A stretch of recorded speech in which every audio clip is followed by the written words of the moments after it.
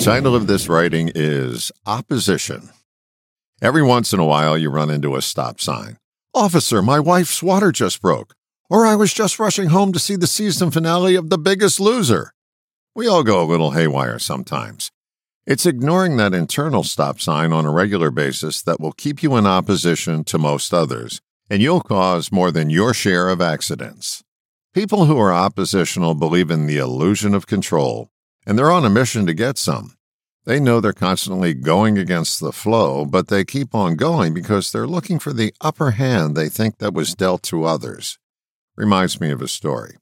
I used to work with a guy who was the textbook example of oppositional. It was his default position. You said black and he would say white. He was looking to control every situation.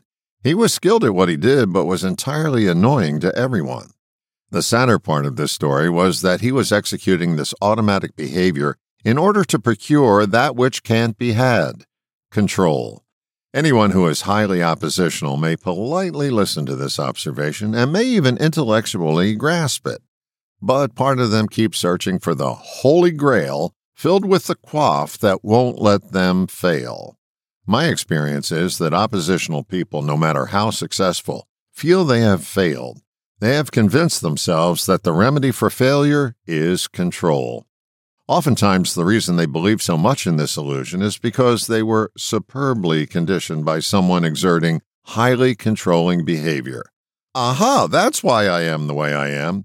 Hey, don't get stuck there because that will keep you searching backwards. The way forward is to recognize that your religion isn't working. Make no mistake, if opposition is your first response, you worship at the altar of control. You will continue to fail because the God you seek doesn't exist. It's a marketing fairy tale that you continue to buy into, even though you have ample evidence the miracle isn't going to happen. Once you're belted in for the roller coaster ride of your life, there is no control of the twists and bends or the fellow riders you encounter.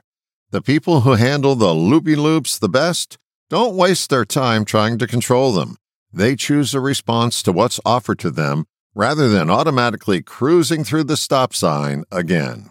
All the best, John.